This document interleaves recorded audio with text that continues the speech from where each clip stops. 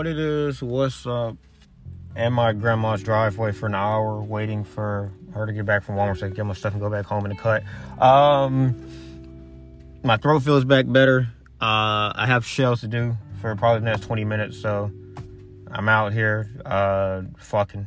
And one topic that has, kind of bubbled up in my brain ad nauseum, I would say, is TJ Finley and Bo Nix, right? So I'm gonna speak just not from a statistical perspective because I don't feel like pulling up statistics. I'm gonna just pull it up from somebody who's watched, I believe, at least a half of every Bo Nix game. Some of those fucking games 2020 just disgusting. I mean, I couldn't watch all of them. But I would say for the most part, most of what Bo Nix has done as a quarterback. And then I watched TJ Finley against Auburn, I believe against Alabama in his entirety out there. And then another game somewhere, but I don't remember which one. So this isn't even like a game comparison or anything like that. It's just how I feel and how I feel about the discourse and people analyzing this guy coming to Auburn. I believe Auburn appears to be the favorite at this very moment. I think he has Penn State, Auburn, and another, Texas as his top three currently, from what I've heard projected. And the issue with that is that Texas has two quarterbacks that are both young that they like. Penn State, I think, would be the best option. They had some cat behind Shit Clifford that I believe they really liked. They got a lot of burn when Clifford's just being, Shit Clifford. So they might run with him instead. But I think he honest to God views Auburn as his, out of those three, I think he views Auburn as his easiest chance to get a starting job. He does not sound even cognizant of the fact that there's an entrenched starter there. And that's a huge confidence thing. I mean, like, that's monkey nuts right there, obviously.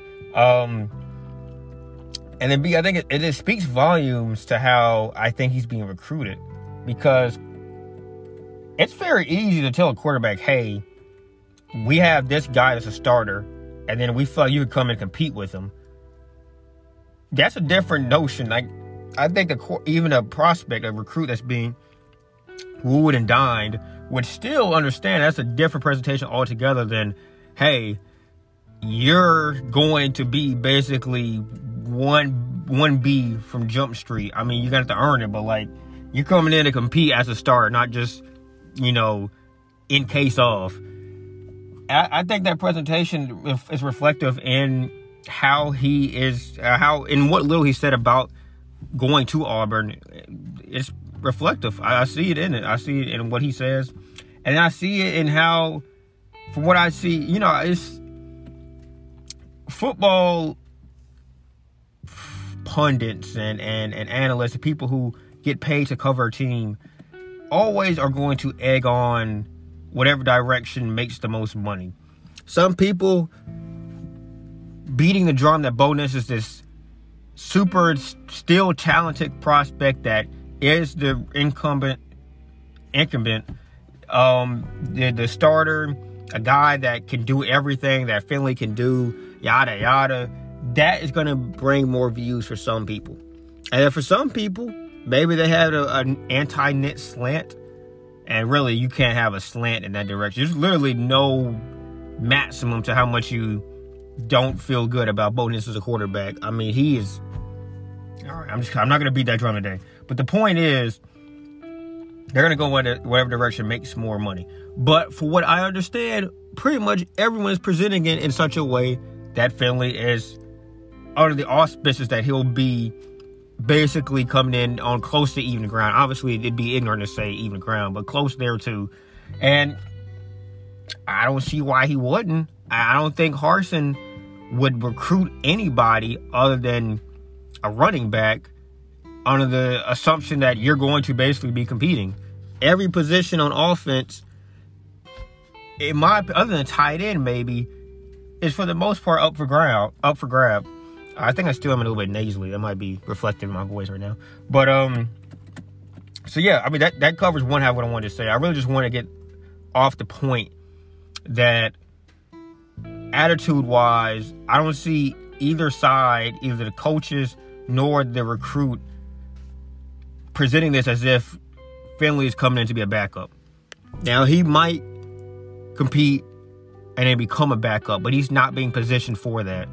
And it couldn't be, if you are a pro Nets and you just think that he needs somebody to push him, it couldn't, honest to God, be a situation to which he would be pushed if he wasn't basically having his seat, on fire.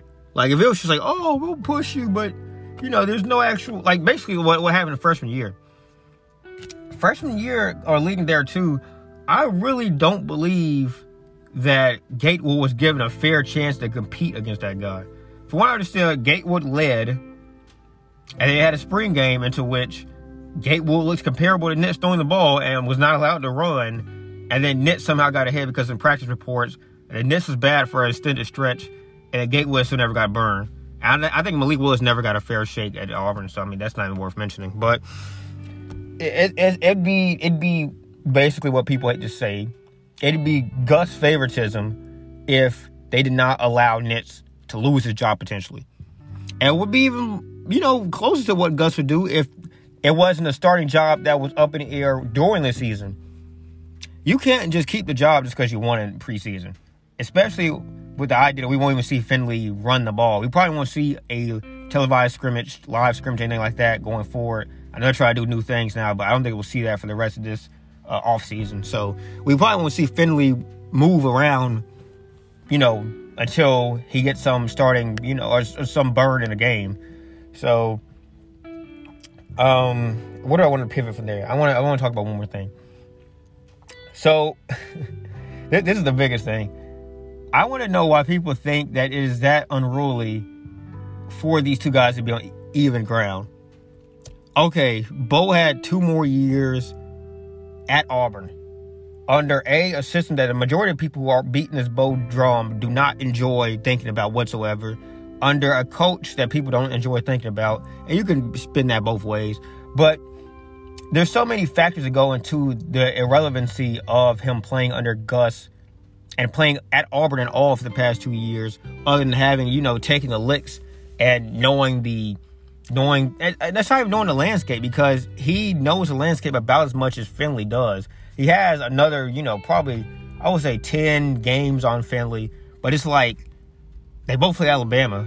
That's it. I mean, they both play Alabama. Who gives a shit about the rest of it? Like, okay, both sucked against Georgia for 3 out of 7 quarters. I mean, not 3 out of 7 quarters. 6 out of 7 quarters. He had one good quarter in the fourth quarter. Wait.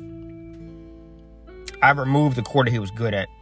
He sucked against Georgia for 7 out of 8 quarters. He was good for the one fourth quarter in 2019. But it's like, that's not even like Finley could be bad against the team. Finley was bad against A&M. So it's like, what's the relevancy of being bad against the team? I guess going to play in Sanford, there's some value in that. But it's like, okay, so you want to play. Finley wouldn't play in Sanford this year, so we just have to get around to that next year. And we're not going to win in Sanford anyway, so who gives a shit? Finley knows LSU. He knows. So, like, we'd never win in Louisiana. Finley knows that better than any Auburn quarterback. He knows how to win in Louisiana better than any Auburn quarterback before Bo was, like, born. So, it's like, that's the strength, I guess, to some degree. He won't be scared, I hope, by Death Valley. But yeah, on a serious tip, it's just like, Bo has not, like, I always look at Bo, because I talk to a lot of people that are not Auburn fans and even actively shit on Auburn. And it's like, getting that perspective allows me to see, like, this guy is not viewed as being very talented by almost anybody except Auburn fans. I would say anybody except Auburn fans. I don't know anybody who's ever spun Bo, in like the past kind of, I would say 5 or 6 months, kind of spun Bo as being this still uber talented first-faced prospect at this point. Yeah, he could be a Jason Campbell that kind of comes on late. Maybe if you want to talk about a Hurts who kind of looked good under, Kiffin and then Dabble and, whatever. He could be a late bloomer. I get that. But that's a whole different presentation. He can still be he only has 2 years left. Like, that's it. He only has 2 years left and that's it.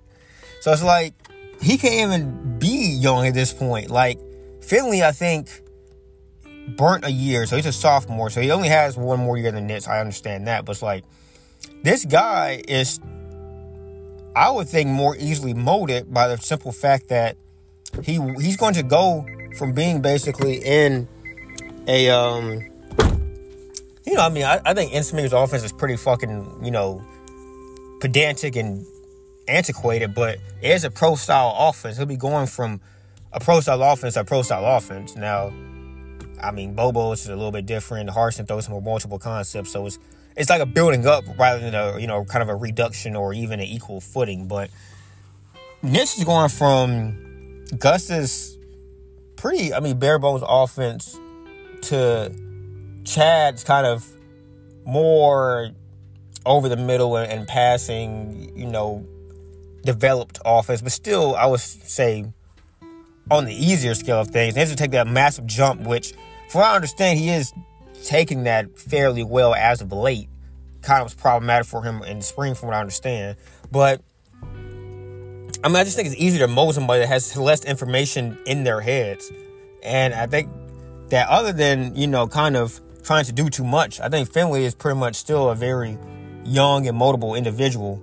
Nitz just has had, I think pretty much every major issue we've seen out of our Auburn quarterback. The yips, bad footwork, trying to do too much, not trusting the O-line. Literally everything I've ever seen out of a bad Auburn quarterback under Gus's tenure. He pretty much combined that in Bo. So it's it's really hard to break that, It's not impossible, but I just think, I'm thinking about, risk and reward. If you're 50-50 between Bo and Finley coming out of spring camp, you don't have many other people that really, I guess, were leaning on Bo as his paragon of leadership last year and the past 2 years. Most of those are gone at this point, so it's kind of like a blank canvas across the board. A hordes of people being ejected for, I guess, not falling in line with the new regime. I think that if there's any time to just say fuck it, take the Band-Aid off and just throw Finley out there game one, see what he's about, then maybe give Nitz a second half or whatever. This is the regime that would do that. If you're being realistic, it should not be a surprise to anybody based on everything that's been said to this point for Finley to be the day one starter and then Nitz have to earn the job back throughout the season. Now, I think that Nitz, to be honest with you, I do think that Nitz will start if the season started today. I do, even if Finley wouldn't have time to acclimate to the playbook, but even if it started, I don't know, let's say July, and he committed today, he had 2 months to learn the playbook, even August, I think he might, I don't know about August.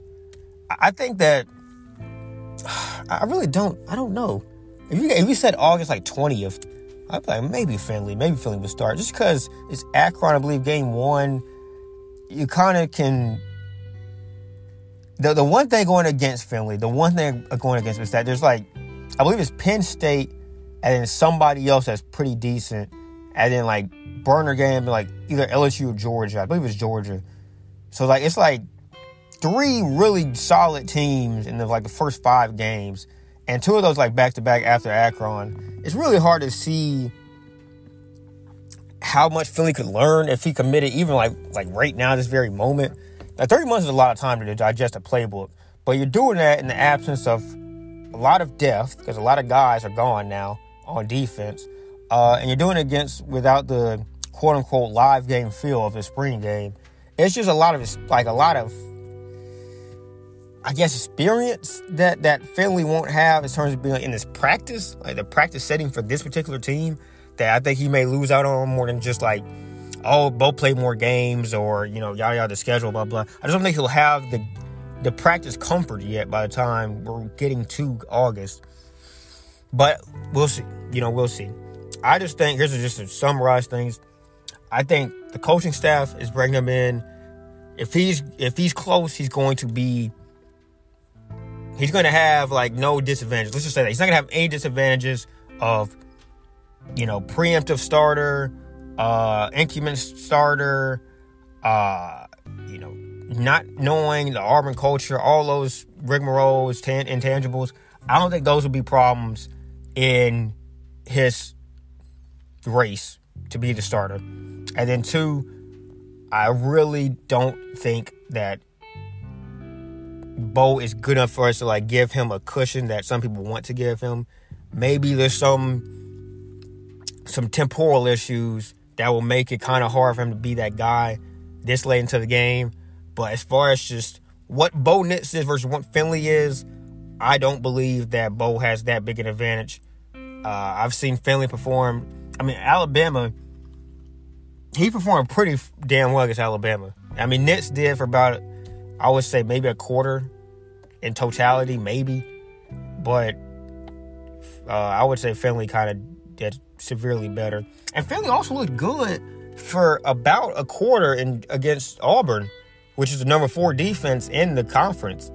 He just really, really could not handle. Like, they pretty much went like what they did with the Mississippi State game. They kind of went air raid once he kind of got behind the queue. He just was not prepared for that. There was no running threat. Auburn just pretty much like reared back and just started bringing pressure every down.